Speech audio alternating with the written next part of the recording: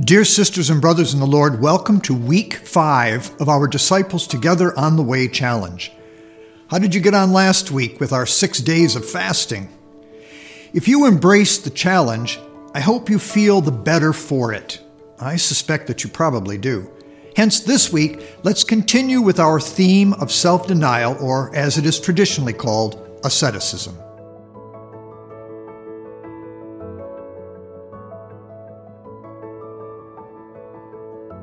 This week, our focus will be to increase our self-discipline and pursuit of being spiritually healthy by beginning each day with 30 minutes of prayer.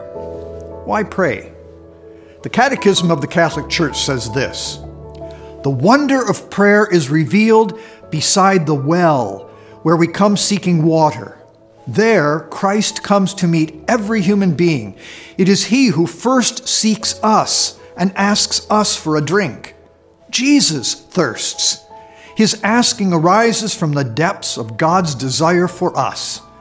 Whether we realize it or not, prayer is the encounter of God's thirst with ours. God thirsts that we may thirst for Him." Many people find that the best time to prayer is first thing in the morning. I know I do. It's certainly the best way to start our day. Now, I know that not everyone is a morning person. Some of us simply struggle to get out of bed.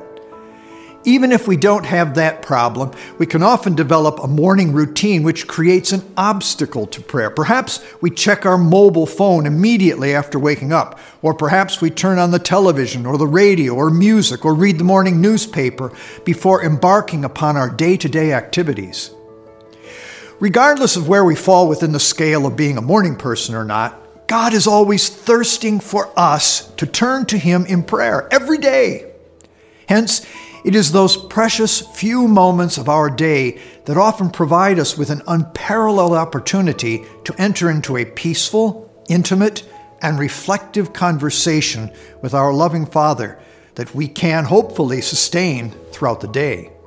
Over 1,500 years ago in North Africa, St. Augustine of Hippo wrote that to fall in love with God is the greatest romance, to seek Him the greatest adventure, to find Him the greatest human achievement. If that is so, just imagine the difference it could make for us intentionally to start each morning with 30 minutes of putting God first. What a difference that could make to the rest of our day and to the rest of our lives. To paraphrase Bishop Fulton Sheen, those 30 minutes will become our half hour of power that launch us and sustain us through the rest of our day.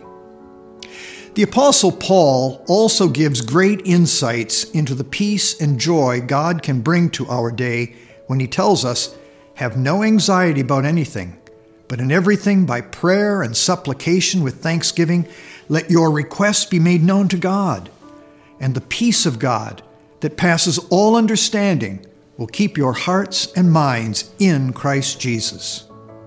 These words from St. Paul again provide us with reassurance that starting our day in prayer and thanksgiving to God will help us set aside our anxieties and bring peace over all that we do. And so, as a simple recap of my challenge for this week, I encourage us to begin our day this week with 30 minutes of quiet conversation with our Lord. To prepare ourselves to do this, consider going to bed 30 minutes early each evening in order to wake up 30 minutes earlier each morning. If you have already formed this habit of prayer before rising in the morning, I ask you to please take a moment during that time of prayer this week to keep in mind those who are striving for the same and ask the Lord to encourage them on their journey. So, rise and shine to the great morning that awaits us. God bless, and I look forward to seeing you next week as we continue this pilgrimage as disciples together on the way. And may God bless you, the Father, Son, and Holy Spirit. Amen.